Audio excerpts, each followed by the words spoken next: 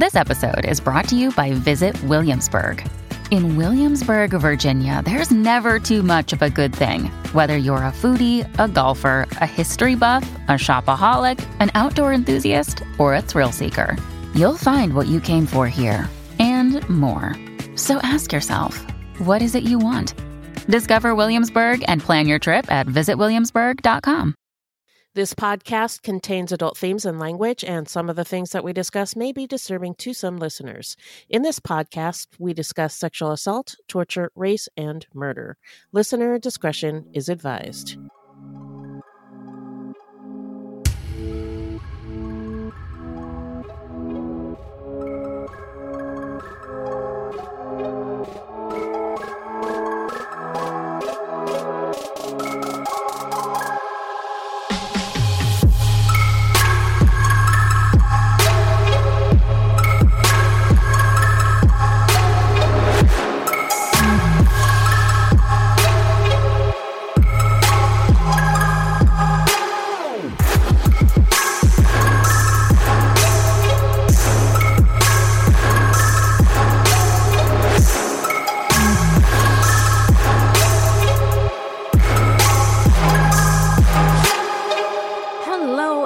And welcome to Fruit Loops episode 100. 100. Oh my God, we made it. Yeah, let me bust that out. Yeah, 100 episodes. Thank you all so much for listening. Here we are. Yeah, who would have thought? But yes, we made it. I can't believe we made it. But anyway, Fruit Loops is a podcast about true crimes committed by people of color and their victims that we don't hear or know much about. Contrary to popular belief, not all serial killers are straight, cis, white dudes. No. What? That's right. There are many well-documented cases of serial killers of color, and Fruit Loops is a podcast all about them.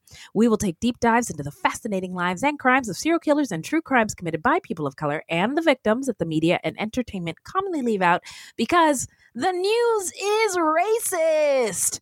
Allegedly. And we are Wendy and Beth. She's Wendy. I'm Beth. We're not journalists, investigators, or psychologists. Just a couple of gals interested in true crime. Also, the opinions expressed in this podcast are just that. Our opinions. Please send any questions or comments to fruitloopspod@gmail.com or leave us a voicemail at 602-935-6294, and we may feature it on a future episode. Yep. Also, our website is fruitloopspod.com, and we use Fruit Loops Pod for all our social media. The footnotes for each episode can be found on our website. Plus, check it out for the different ways that you can support the show and become a Fruit Loops patron. Yeah. So, who are we talking about today, Beth? Today we're talking about Sid Ahmed Razala, also known as the Train Killer. He was an Algerian-born Frenchman who was the prime suspect for the deaths of 3 women in France between October and December of 1999. And we chose this episode for our 100th episode because it was suggested to us by a fruity named YazzyX4 or YazzyBy4 on Instagram. All right. But before we get into it, how you doing? So we're recording this a couple of days after the election, and there's no winner yet. So I'm nervous, but okay, I guess. Yeah. I'm disappointed that the election was so close. I don't get it, but okay. Yeah, okay. I don't get it. Obviously, I'm assuming by the time this airs that we will know who the president is. So consider yourselves lucky.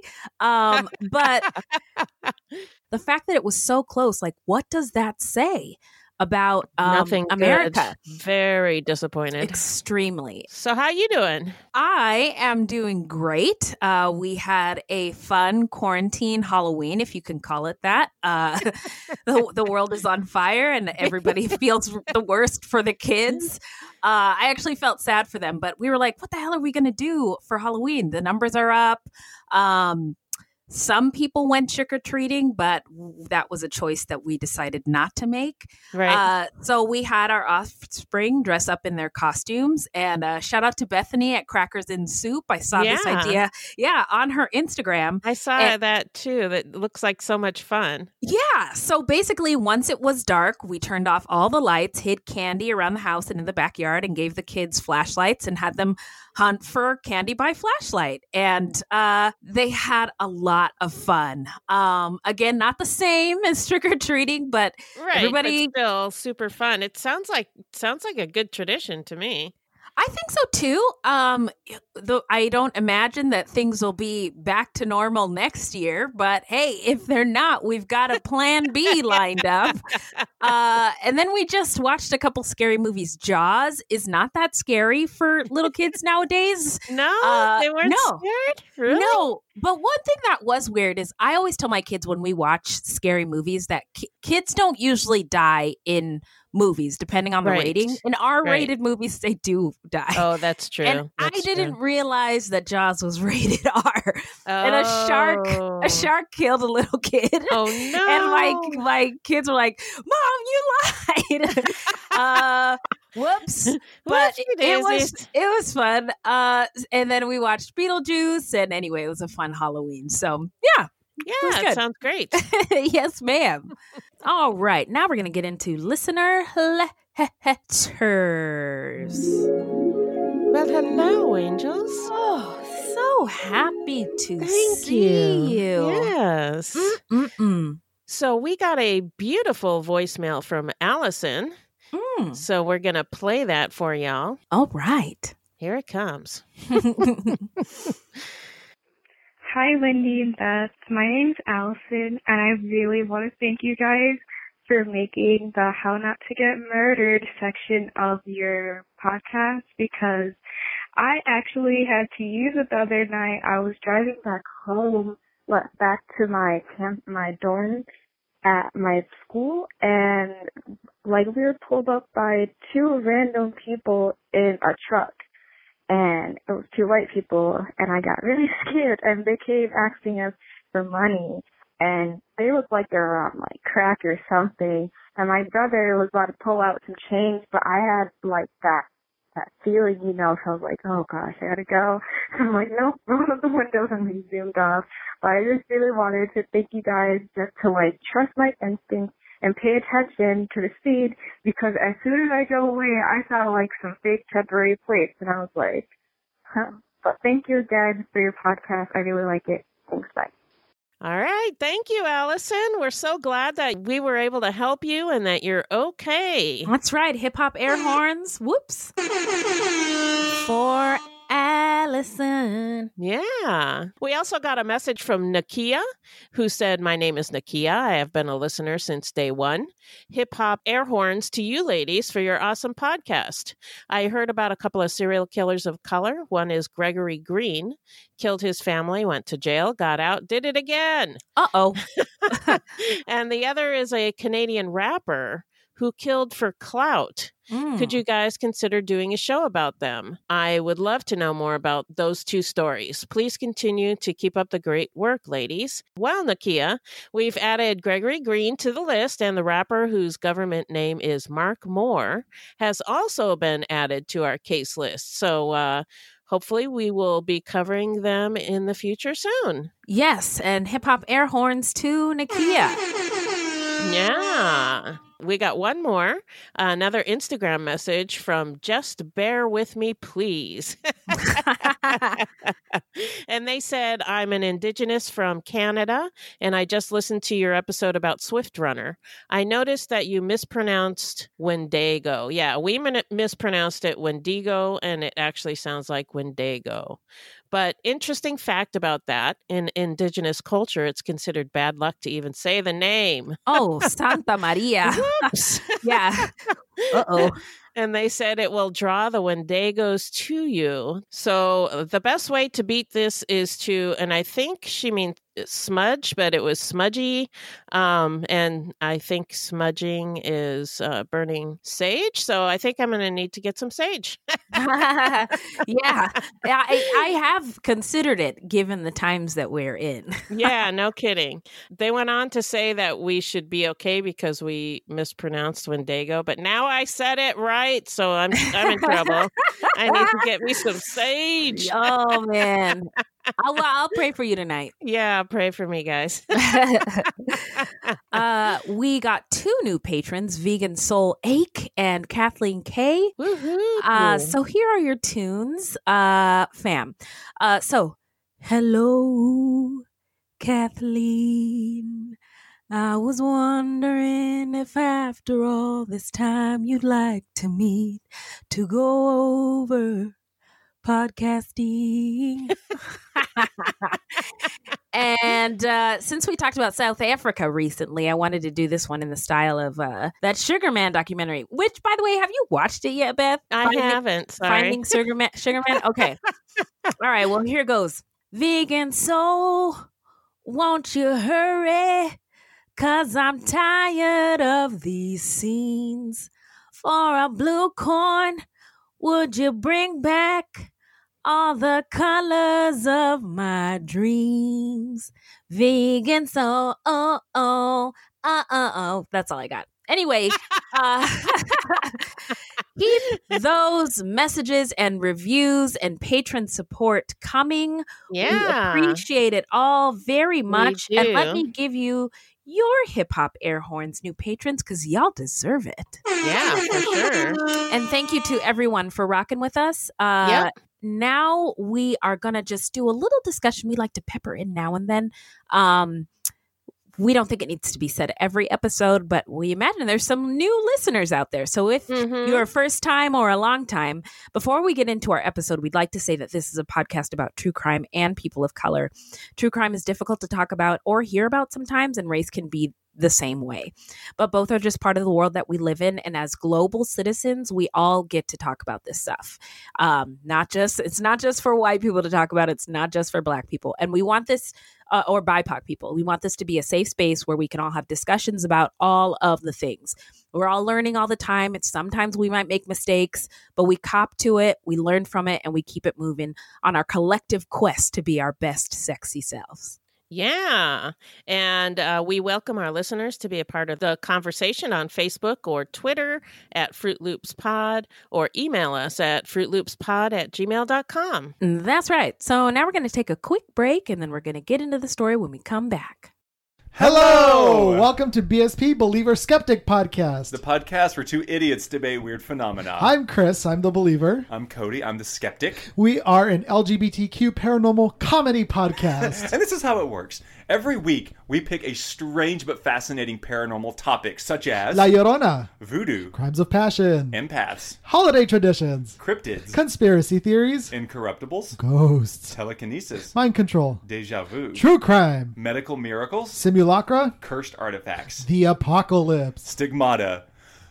Oh, All right, and after presenting you with a lot of really fun information, I tell you why I believe. and then I debunk the crap out of it. Of course. And along the way, you might find some really TMI information, Some gay humor. and also some sexual innuendos. Yes. So tune in, have fun, and Bye! bye! All right, we are back.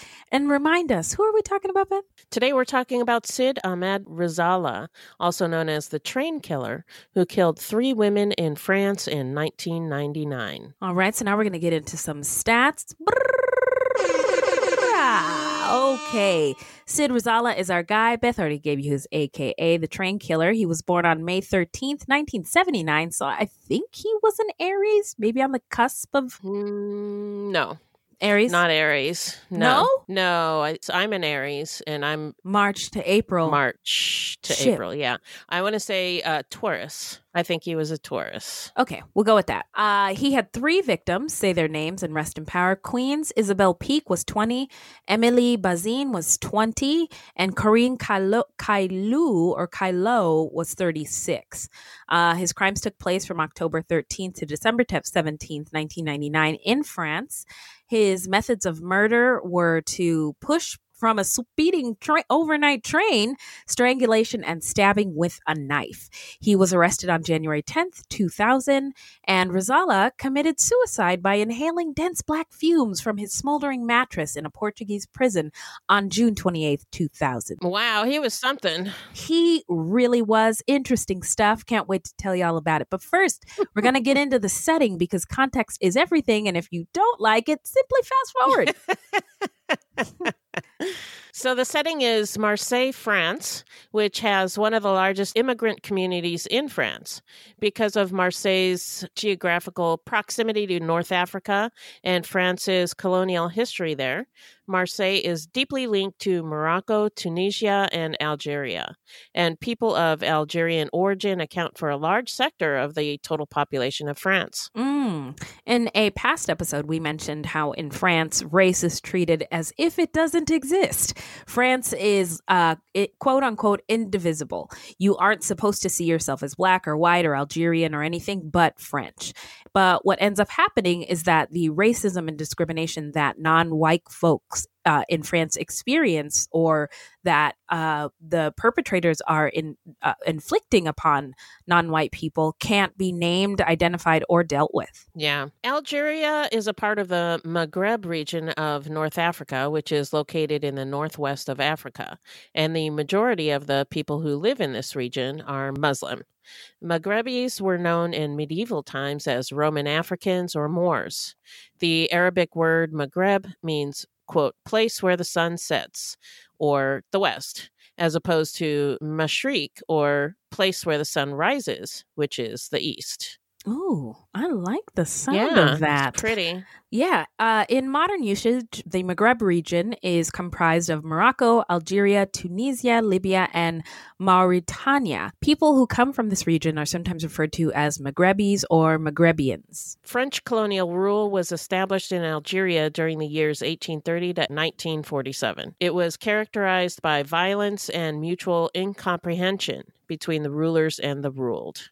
According to the French politician and historian Alexis de Tocqueville, colonization, quote, made Muslim society more barbaric than it was before the French arrived, unquote, which I think is kind of racist, but the gist of it is that the French fucked with their culture. Whew, I'm glad you said it. Look at this is why she's an ally, folks. Because that's what I thought. Anytime they use the word barbaric, they're being racist. Yeah. And really, who's more barbaric than the colonizers themselves? Right. Am I right? Exactly. Yeah. And that's kind of why I left it in here because, they fucked with their society and made them barbaric. So that's what I think. Yeah. Yeah. No, I agree. I think the same is true for chattel slavery in the United States and Jim Crow.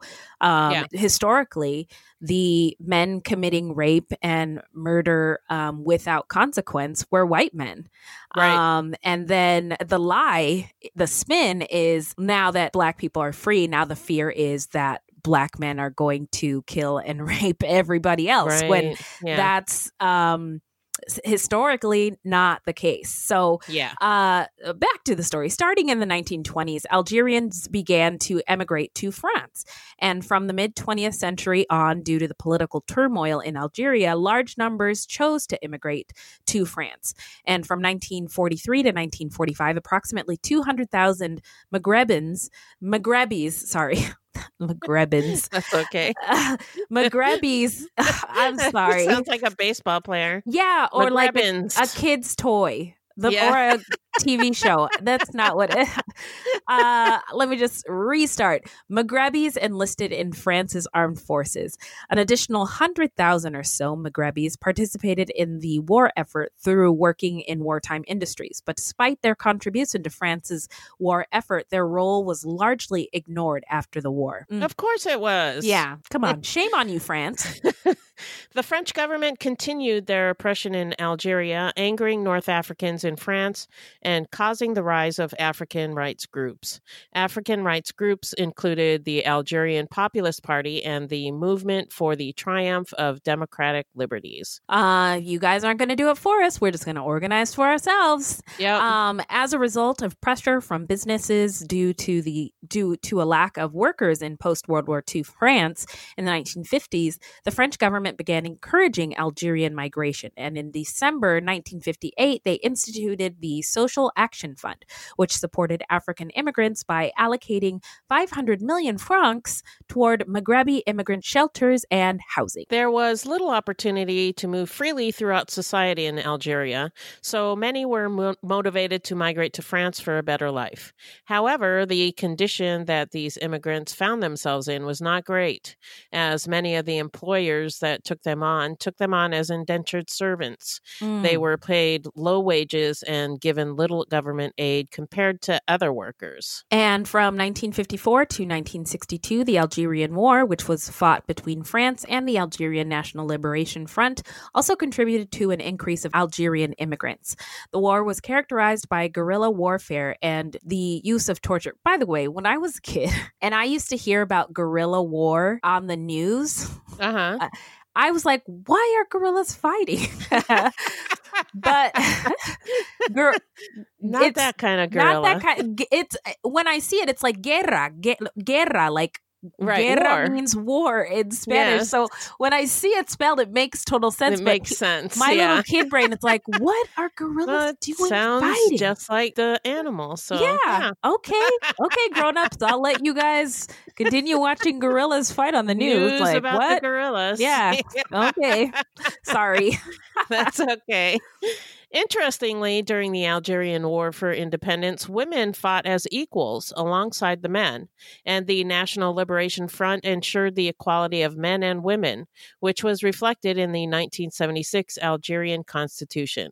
But these rights slowly started to diminish, beginning in 1980, when an order was passed which prohibited women from traveling unaccompanied by a male. That is how it starts, right? Little by little, rights are plucked here and there. Yeah.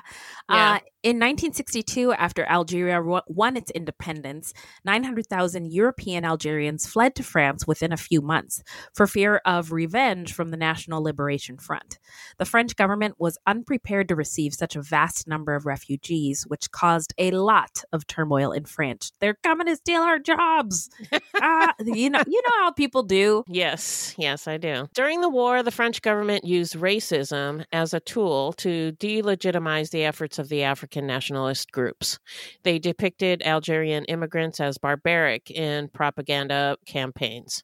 This was massively effective, negatively impacting public opinion on African immigrants. And a 1953 survey by the National Institute of Demographic Studies showed that North Africans and Germans were ranked last in sympathy levels for immigrants. And Germans because of World War II. Sure. Oh, right. Yeah. It's very fresh in people's minds. Yes. But even when I don't know if you've ever taken like a bias study, you can just go online. And I think there's one like a Harvard Institute or something. Just Google like a bias study and they show you pictures of like kids, white ones, brown-faced ones, and black-faced ones. And depending on your race and background, you will be more partial and less biased to one than the other. And interesting. White people in general who are not put into spaces where they have to interact with people of other races, when they see a black or brown face, their natural inclination is to be afraid of it because it's unfamiliar and to see it as bad. So anyway, this sort of racial propaganda continued on into the 60s with the help of public health institutes. This is another way they do it.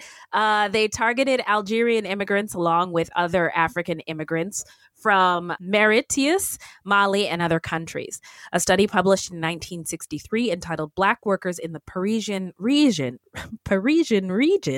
outlined reasons why, for public health, African immigrants were not beneficial for France. Here we go. Quote, "They are accustomed to wearing practically nothing in Africa, where the temperature ranges from 90 to 100 degrees. And when they arrive in Paris, especially during the cold winter, they are highly prone to catching disease like tuberculosis," unquote. This report also cited Africans' perceived diets as reason to reject them as workers. These public health officials were under the impression that Africans ate only simple foods such as rice and beans and therefore could not survive the heavy workload required of them in France. Okay, guys. In reality, of course, Africans ate a variety of healthy foods and balanced meals.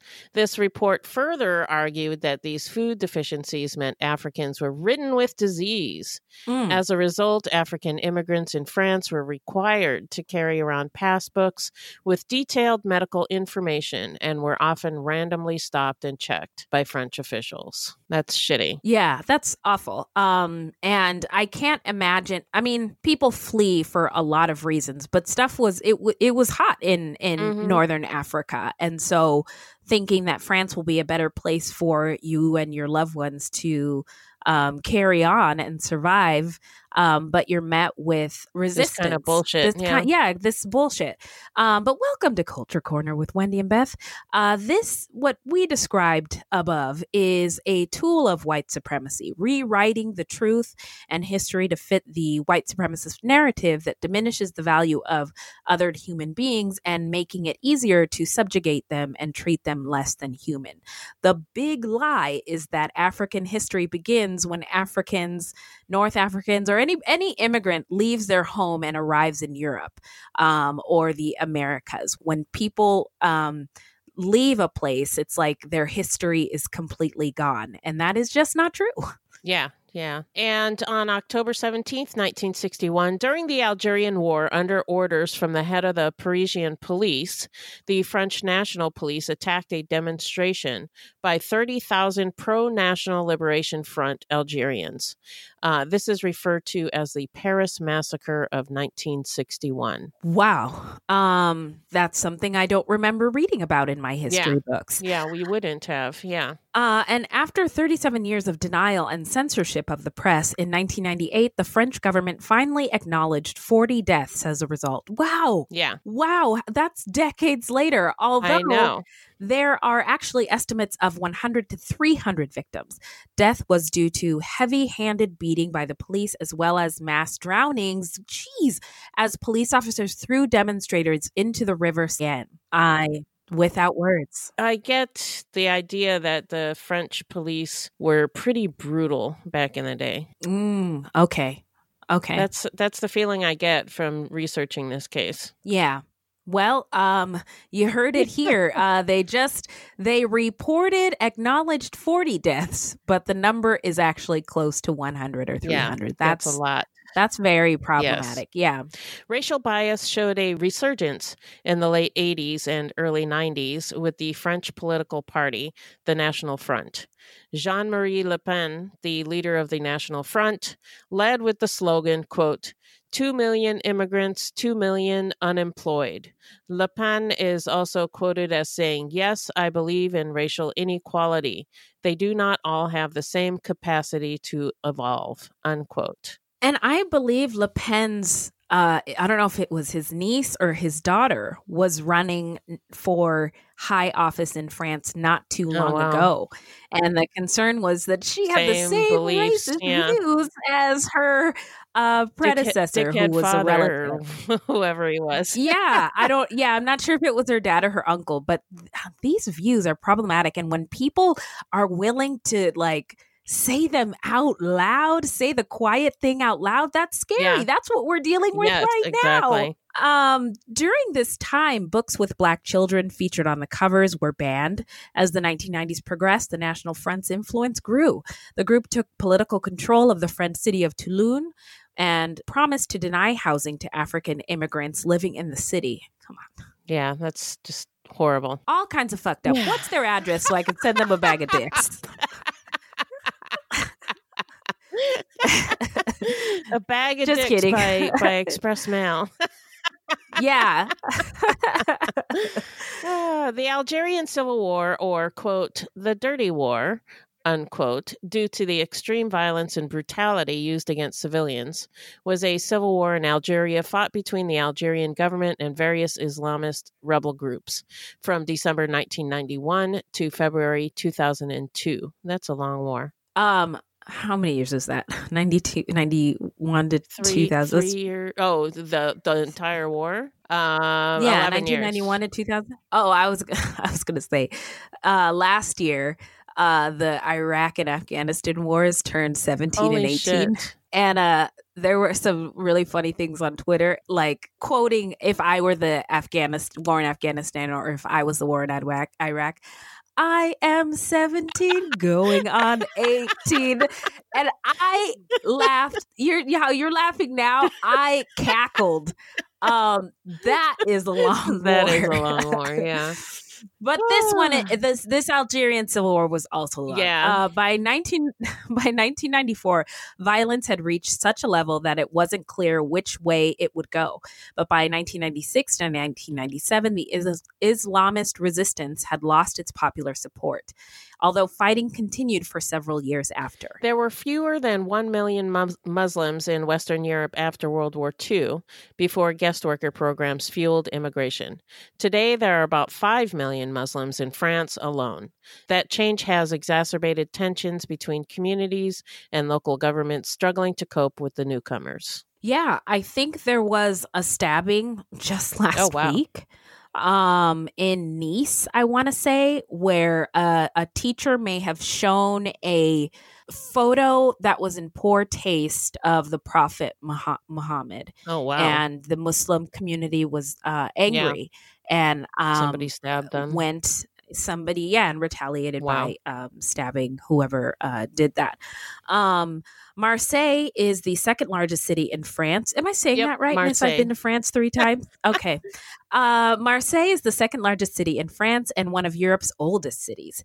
It is also one of Europe's most ethnically diverse cities and also has a high proportion of Muslims and a sizable Jewish population. But according to Suzanne Stemler, a French studies expert at the Center for Metropolitan Studies in Berlin, who has focused on youth culture in Marseille, if France is a very racist country, Marseille is its liberated zone. Ooh, take me there.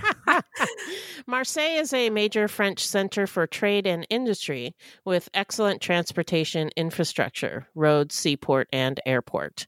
And although in the 70s, Marseille had a reputation as a seedy city, home to drug lords, a la The French Connection. What's that? The movie The French Connection? Never heard of it. Never heard of it? It's from the 70s about drugs. Oh, doing drugs. Drug dealers, big drug lords, stuff like that. Yeah, it's a very famous movie. Anyway. I believe you.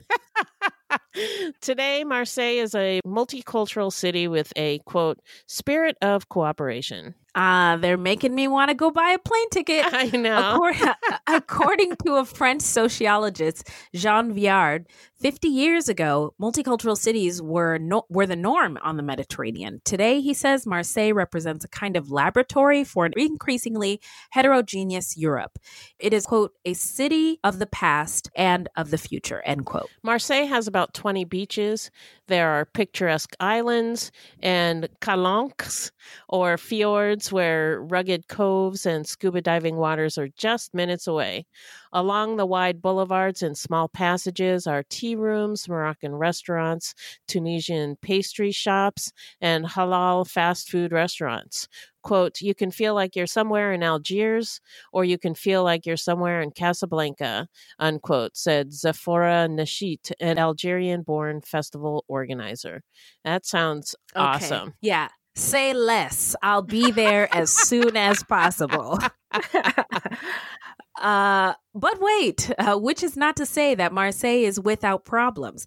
The Marseille unemployment rate is higher than the national average, about 50% higher. And in some parts of Marseille, youth unemployment is reported to be as high as 40%. The city also still has a lingering reputation for crime. As the French news weekly Le Point observed in a 2007 feature about Marseille, quote, in the collective imagination of French people, the name is associated with the mafia, truants, and thieves. Yeah. End quote. Didn't know that.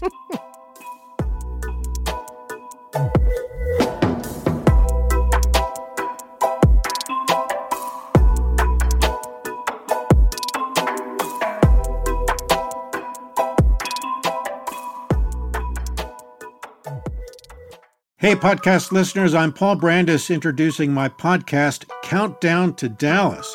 It's a fascinating, in-depth look at the seemingly unconnected events that led to the assassination of President John F. Kennedy. It's based on my book of the same title. In that book and in this podcast, I go all the way back to 1939, when Lee Harvey Oswald was born into a troubled and dysfunctional family. I'll follow his transient and often violent teenage years and young adulthood, painting a fuller picture of the man who would later become Kennedy's killer. I also take a look at events unfolding in that era, like Cuba and Vietnam, and I'll unpack the conspiracy theories too, not one of which has ever been conclusively proven. Subscribe to Countdown to Dallas at evergreenpodcasts.com or your favorite listening app, October 31st. Hello, this is Dr. Grande, the host of True Crime Psychology and Personality. On my podcast, I explore and explain the pathology behind some of the most horrendous crimes and those who commit them. We discuss topics like narcissism, psychopathy, sociopathy, and antisocial personality disorder from a scientifically informed perspective. What is a narcissist? How do you spot a sociopath? What signs can you look for to protect yourself from these dangerous personalities? It's not just about the stories, but also the science and psychology behind them. So if you're interested in true crime or mental health, I'd encourage you to give my show a listen wherever you get podcasts. True terrors of horror, bizarre happenings, unexplainable events. On our podcast, Disturbed, terror takes center stage. Each episode is a journey into the darkest corners of human existence, delving into bone-chilling tales of kidnappings, serial killers, maniacs, and the very essence of your worst nightmares coming to life on this weekly true horror show. Disturbed is not for the faint of heart. It's an exploration of real, unadulterated horror sourced from everyday people. Each episode is a descent into the macabre, where we narrate stories that will leave you on the edge of your seat and crawling in your skin. We navigate the disturbing narratives that lurk in the shadows, offering a raw and unfiltered listen into the most terrifying aspects of the human experience. Enter at your own risk and let the unsettling tales unfold in the haunting realm of Disturbed. And remember, listeners, stay safe out there.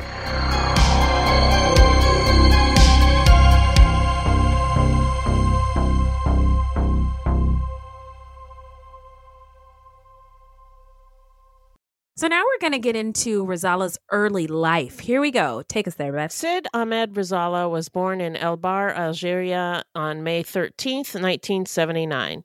He later said that in Algeria he was, quote, raised by women. The Algerian Family Code is a document that governs marriage and property rights in Algeria.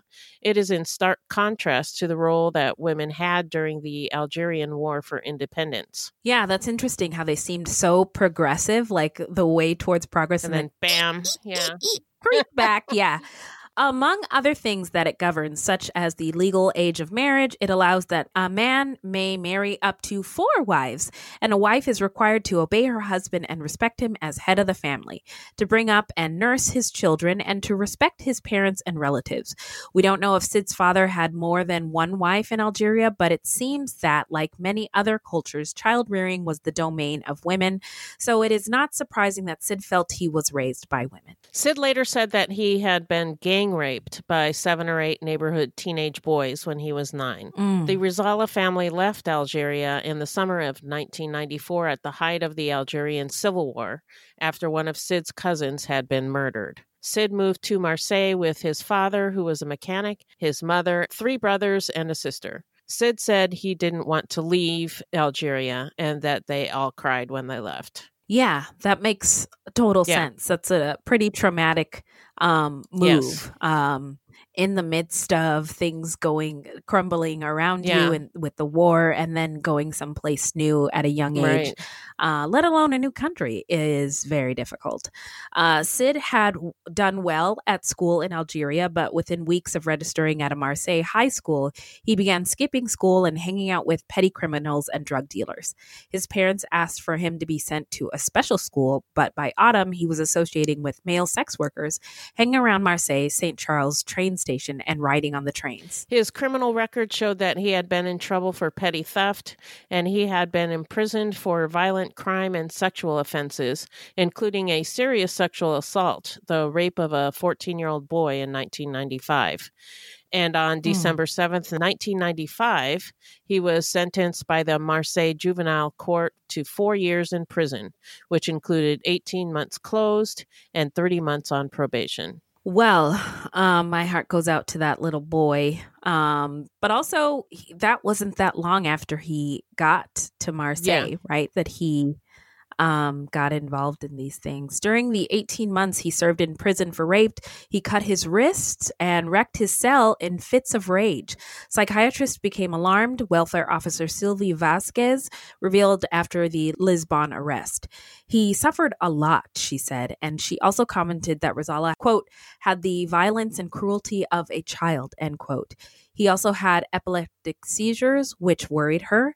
In the juvenile district of Leyun Remand Center, a lawyer described him as, quote, a suffering teenager, end quote. But according to some, he had a violent side which lived under a seductive, smiling presence. He charmed people, including probation officers and policemen.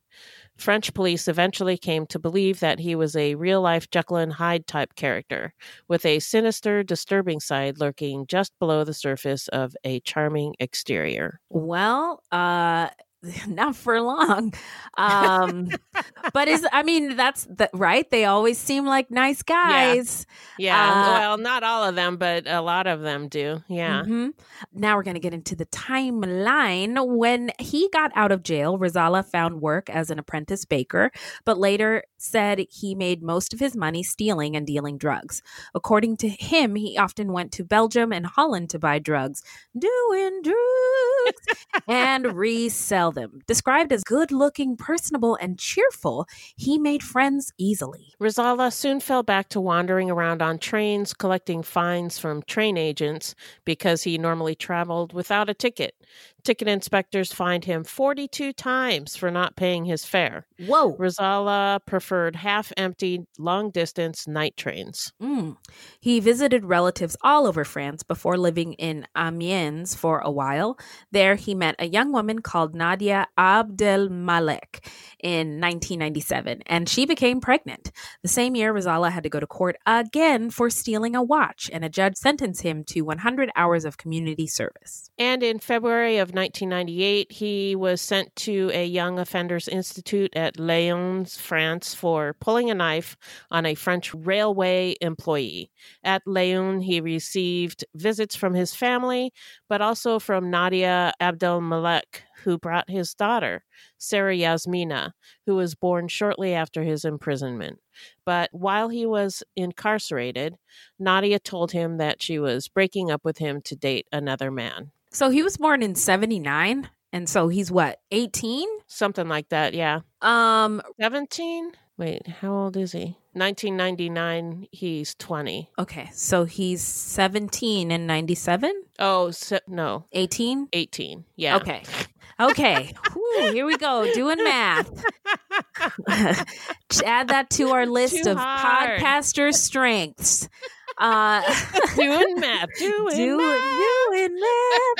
Okay. So Rosala was released from prison in June of 1999. So by now he's 20. And he would regularly go to see Nadia and her baby daughter, who lived in an attic of a building in the center of Amiens. After a brief reconciliation during which neighbors said he looked after his daughter, quote, like a real father, end quote, Nadia broke up with him for good in October of 1999. And on the 13th of October, 1999, Isabel Peake, a 20-year-old English student at Limoges University, was waiting at Limoges station for a train to Paris on her way home to Barlaston, Staffordshire in England. At the time, she was just 2 weeks into an exchange program at the University of Limoges. She boarded the train to Paris, but never made it home. Her body was found the next day by a local farmer who discovered her partially clothed and dismembered corpse. Wow. And her baggage was found strewn along the line.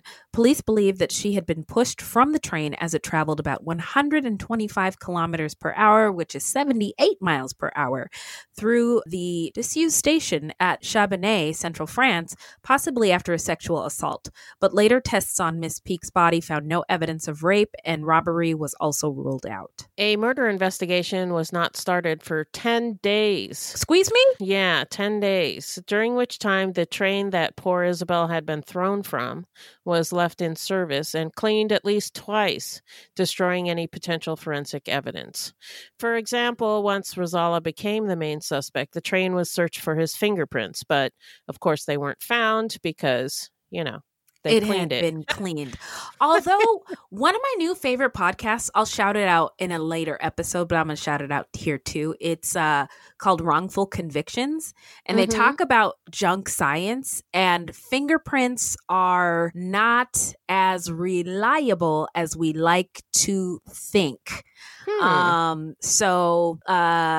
Anyway, but no fingerprints were found. So this guy was just la-di-da going about his merry way.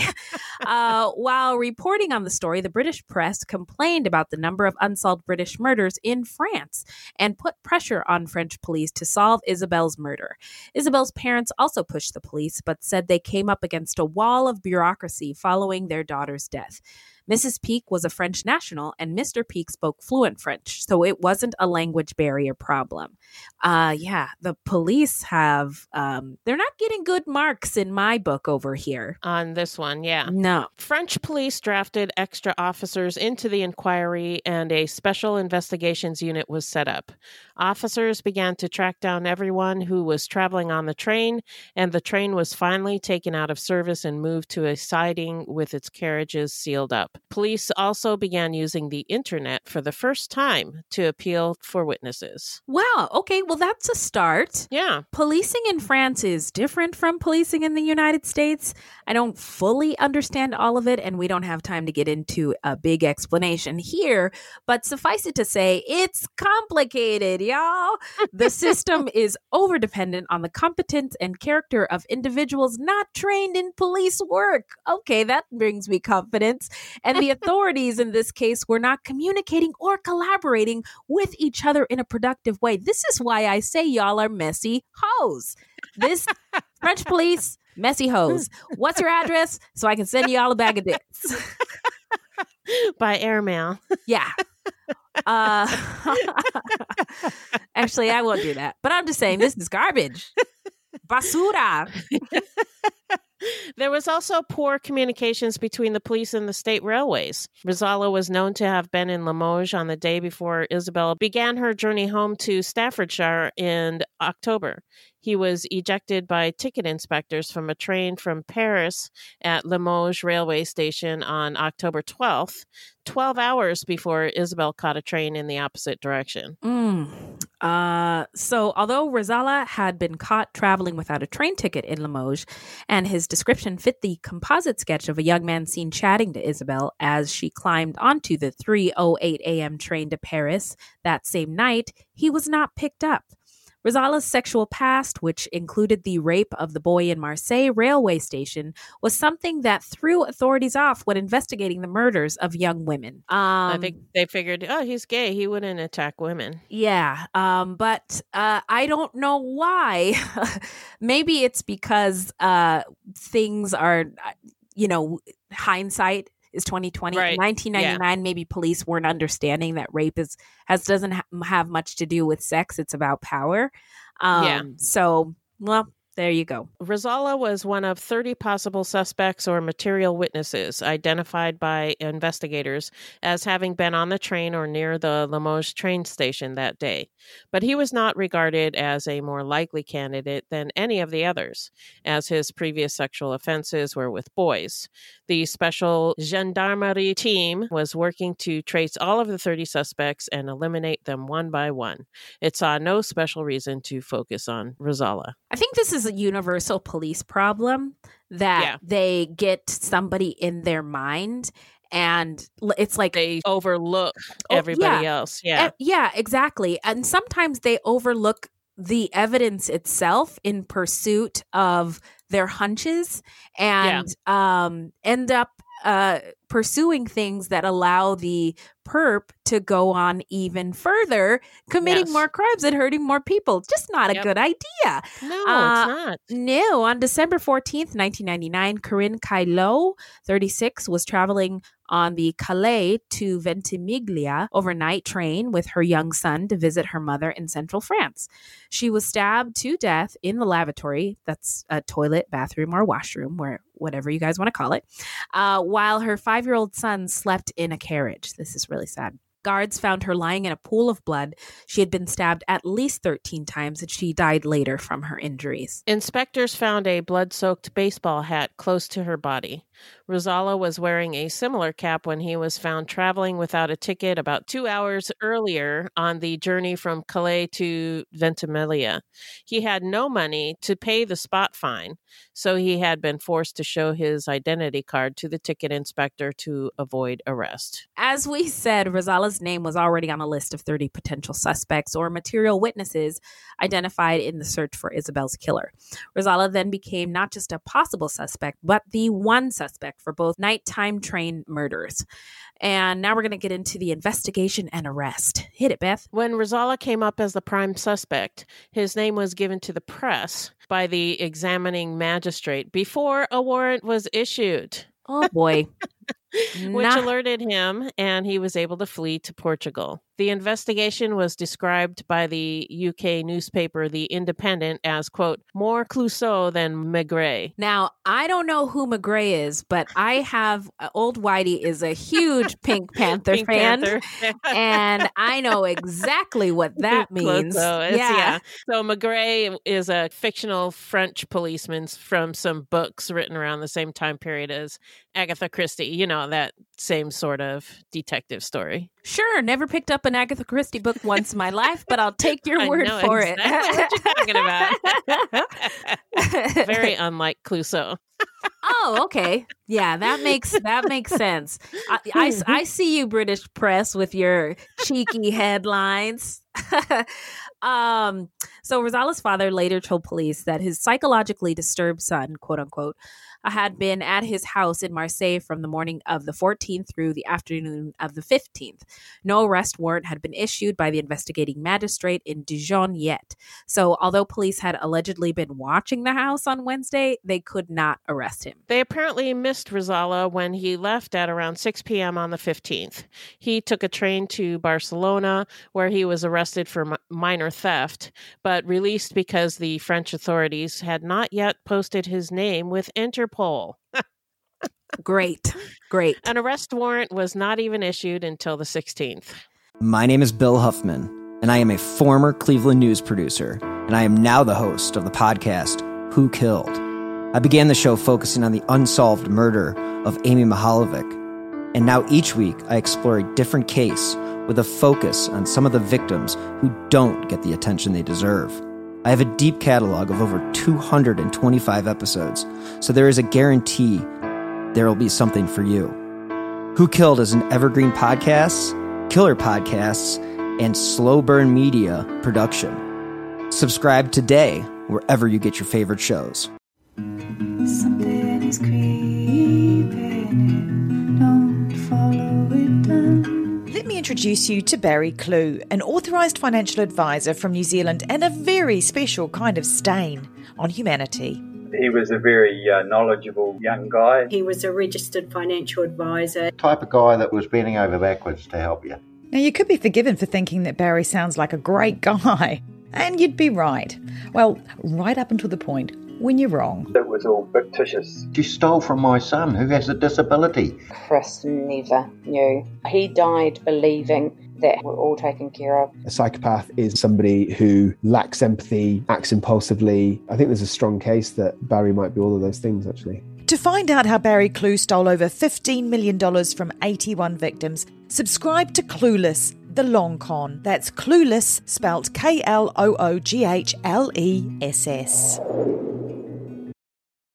Now, I don't want to stereotype people, but I'm just like envisioning the police like smoking cigarettes, eating croissants.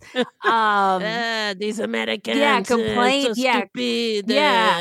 complaining about like immigrants and people who don't speak French well, like ruining their towns. And I don't know what else they do, drinking wine, and just like not interested in solving crimes.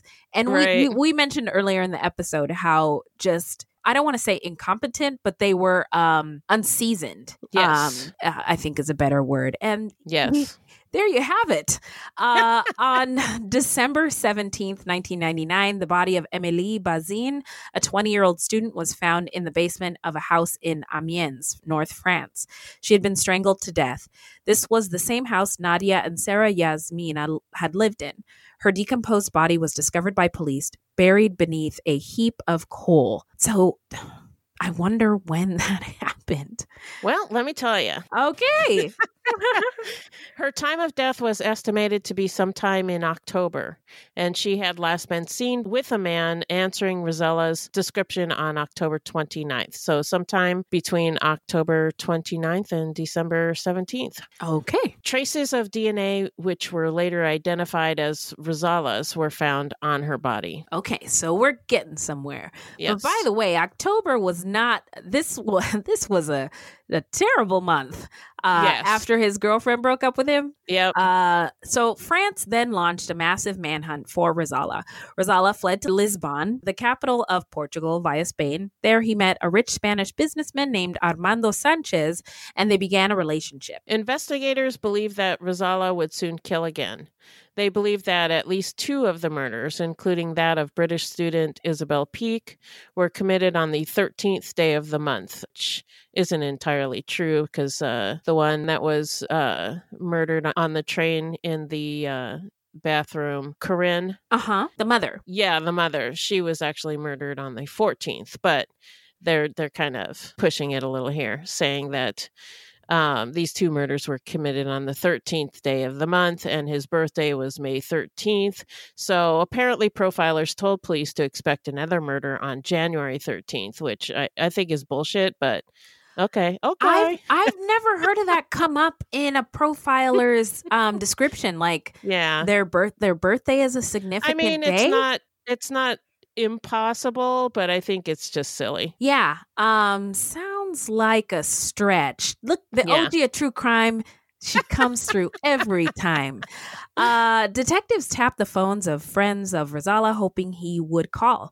In early January, Rosala briefly phoned Nadia in Amiens using a false name, but giving a Portuguese number. Police were able to trace the public telephone to Lisbon suburb. And on January 12th, when Rosala walked up to the phone box, he was flung against a wall and handcuffed by plainclothes Portuguese police. "I am Hassan," he screamed in protest until he recognized 2 detectives from his home city of Marseille. Whoops. Oh.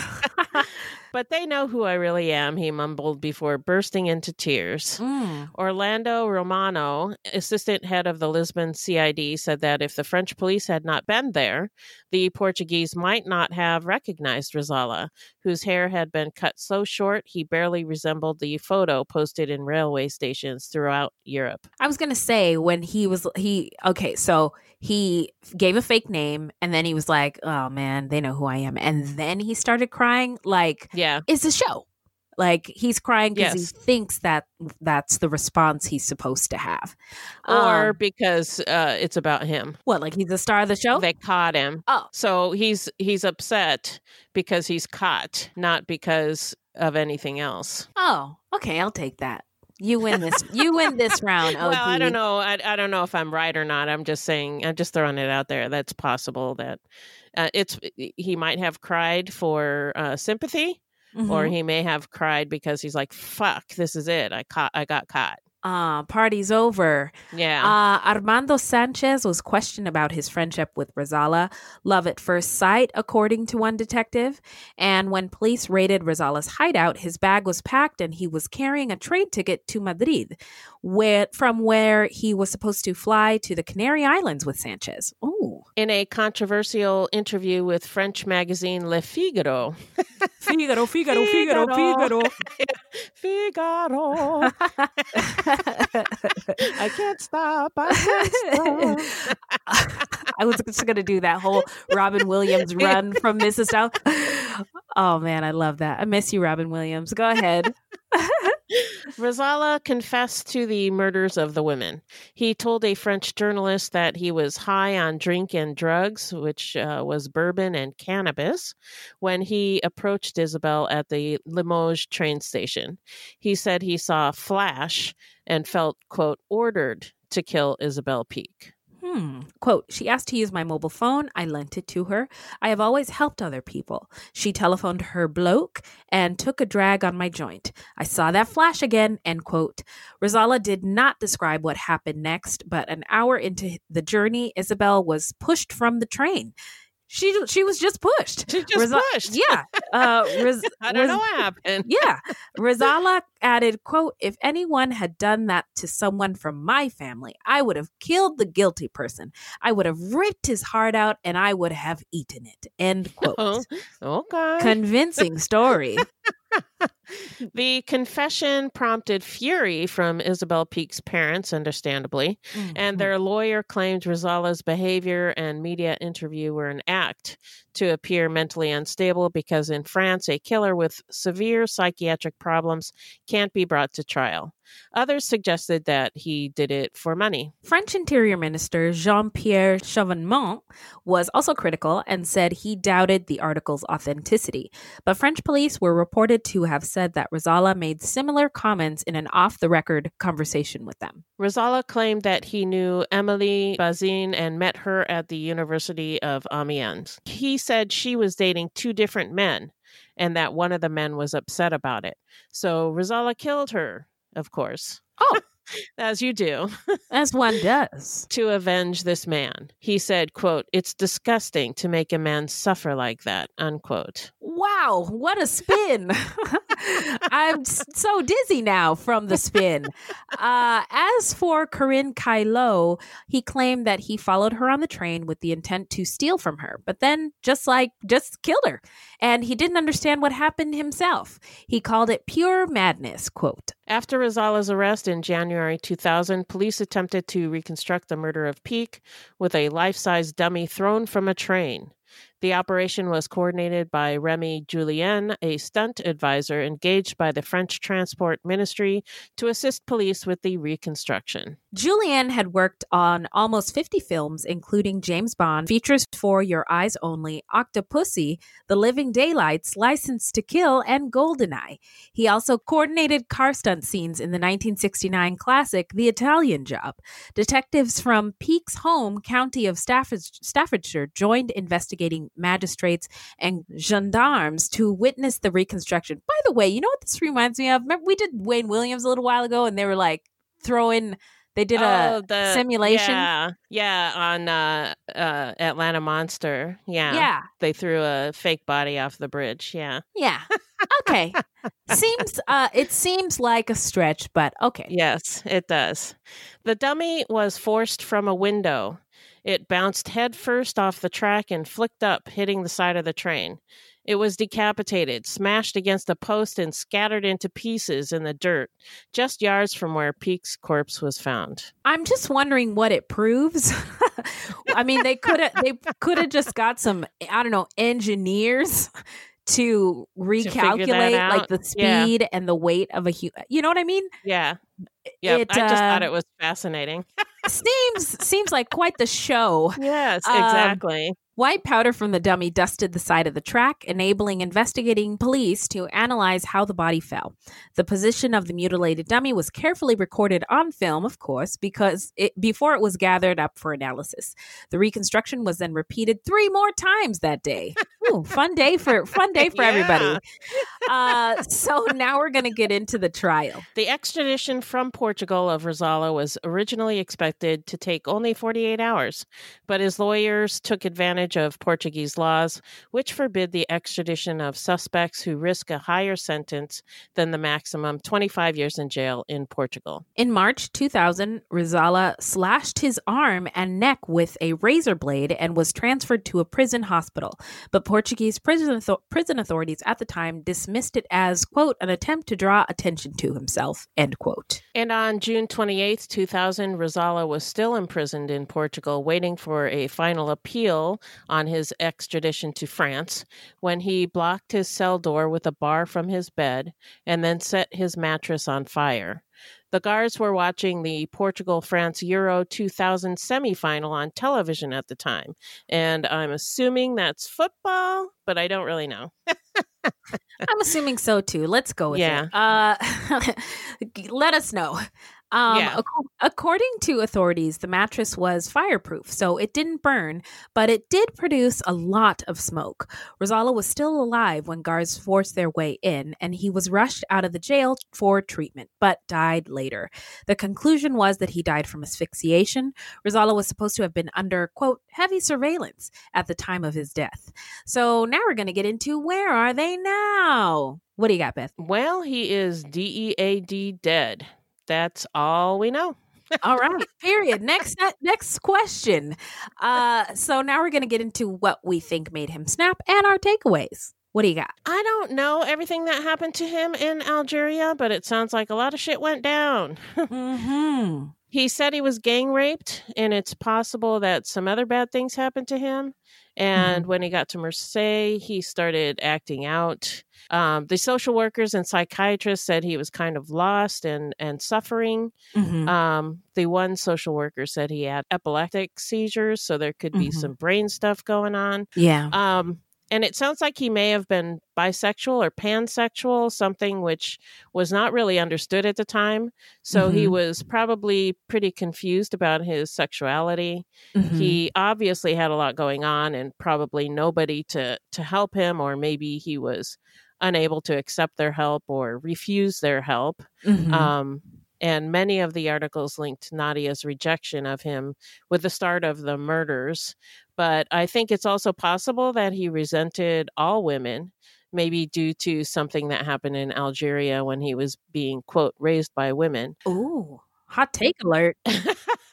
Or it may be that he was just angry, just a really angry guy. And women traveling alone on trains were easy targets. I don't know. I don't know. I can't disagree with anything that you said, though. One thing that I wanted to touch on, the letter of the day today, kids, is T for trauma. And trauma is on a spectrum. There's big T's and little T's and everything in between.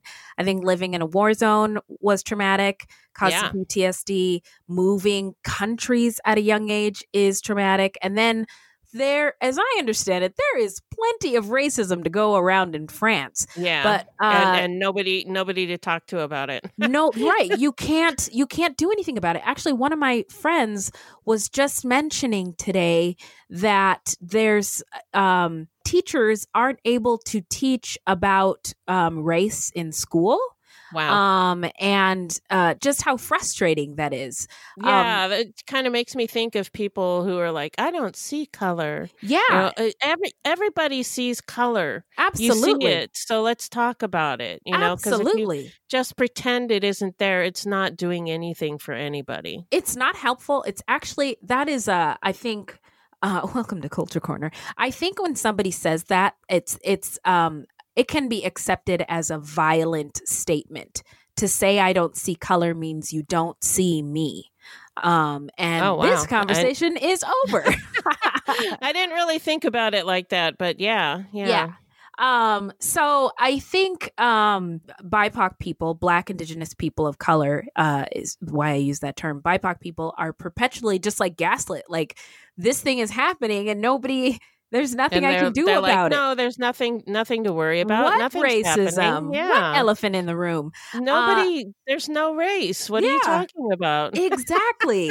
And racism is traumatic. It's violent. And you don't have to beat somebody over the head or even say the N-word to express it. Like I said, saying I don't see color is an act of racial violence. So stop it.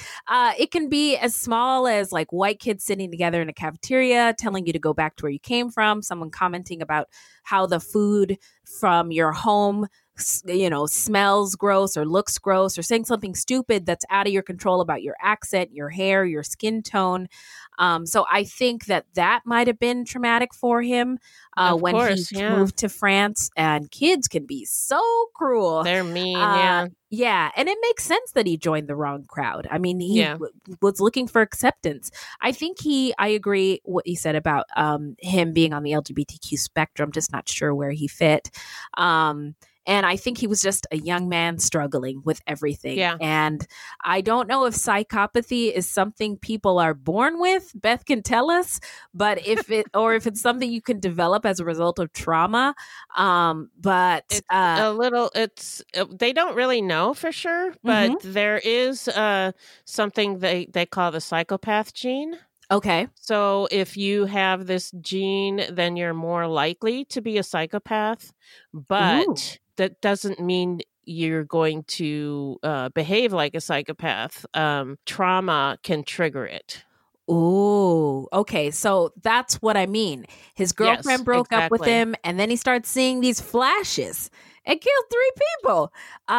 So I think that I don't know if he had the gene or not, but he was triggered. And I think it started from way back when he was a young man in Algeria, and terrible things happened to him. Yep.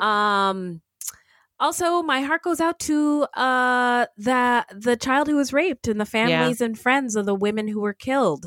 And not an excuse, but an explanation. I feel bad for the child that Sid Ahmed Razala was. Right.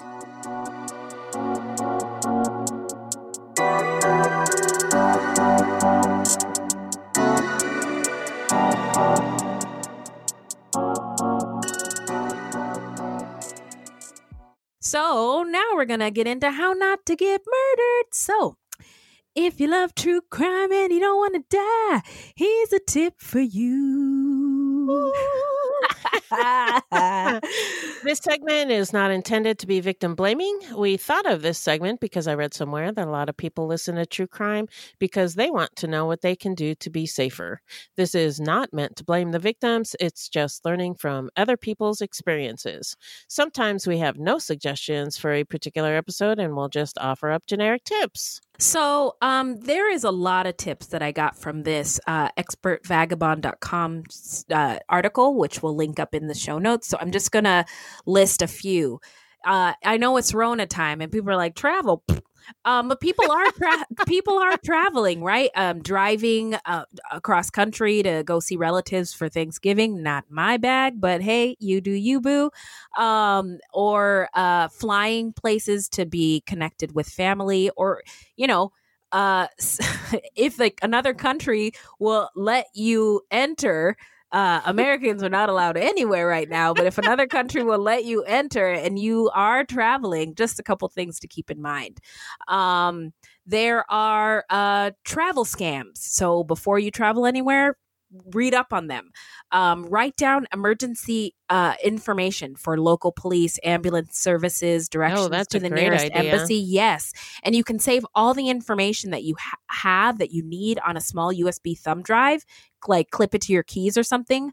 And save copies of your passport and other important documents, right? Yeah. Check the State Department website, lock up your valuables, ask locals for advice, but be cautious. Taxi drivers are hit and miss. Hotel and hostel staff is a good place to start. Send your itinerary to friends and family. Don't share too much on social media or with strangers. Yeah. Be aware of your clothing. Try to assimilate. Learn basic self-defense before you go anywhere. Just look up a YouTube video. Project situational awareness. Hide your emergency cash and let your bank know where you're going. Be careful at the ATM machine. Cover up your PIN. And stop using your back pocket, because that's the pickpocket's first place. And stay relatively sober.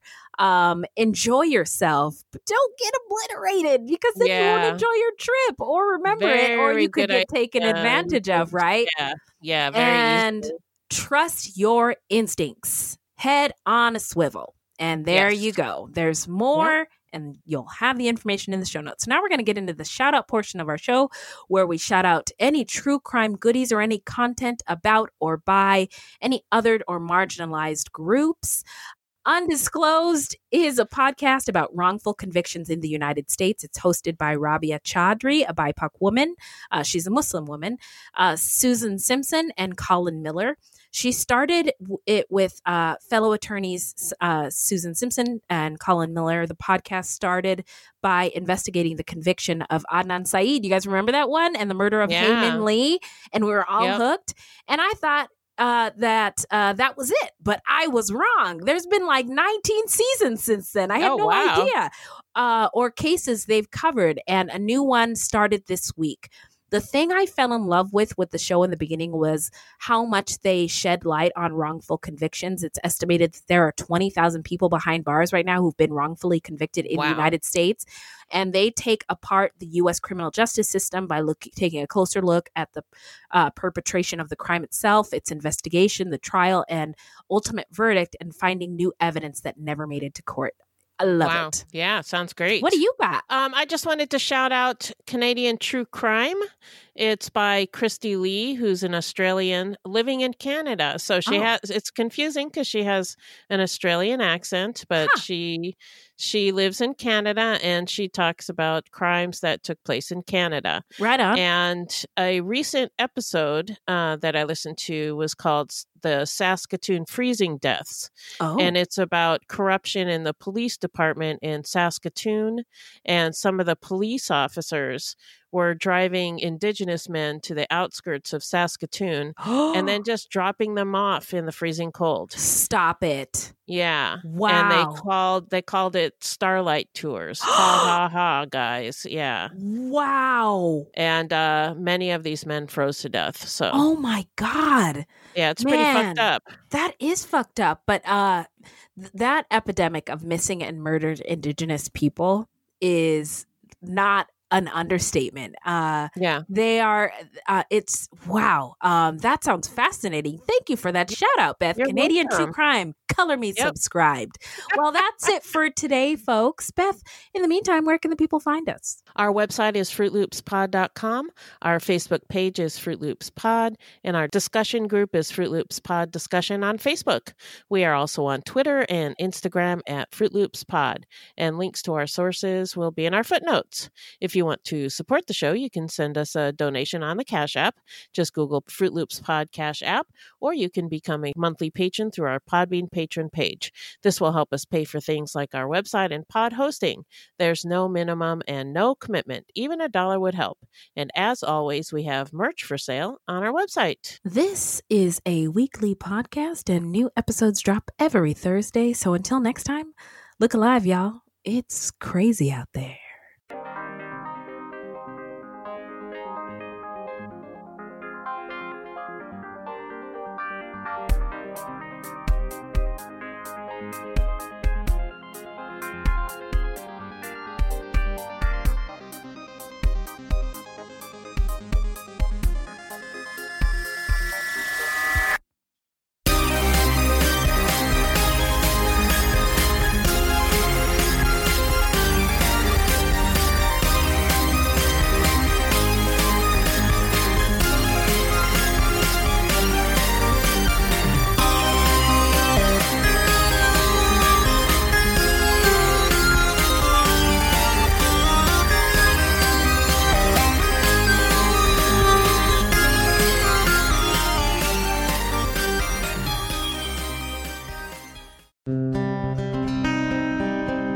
detective came and knocked on the door, and I said, "Is it Renee?" And he just gave me that solemn look.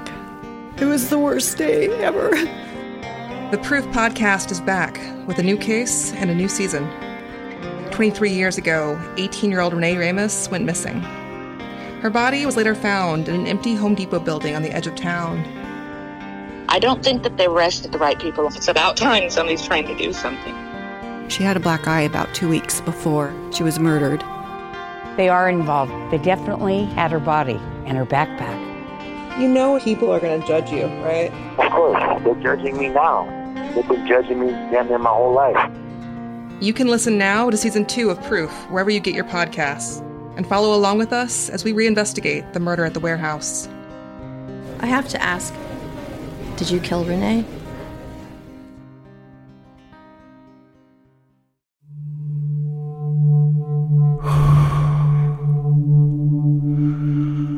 I'm an American vigilante. I have a question for you. What would you do if someone you cared about was abducted, taken from you? Would you call me? Would you care about how I got them back? Download American Vigilante now.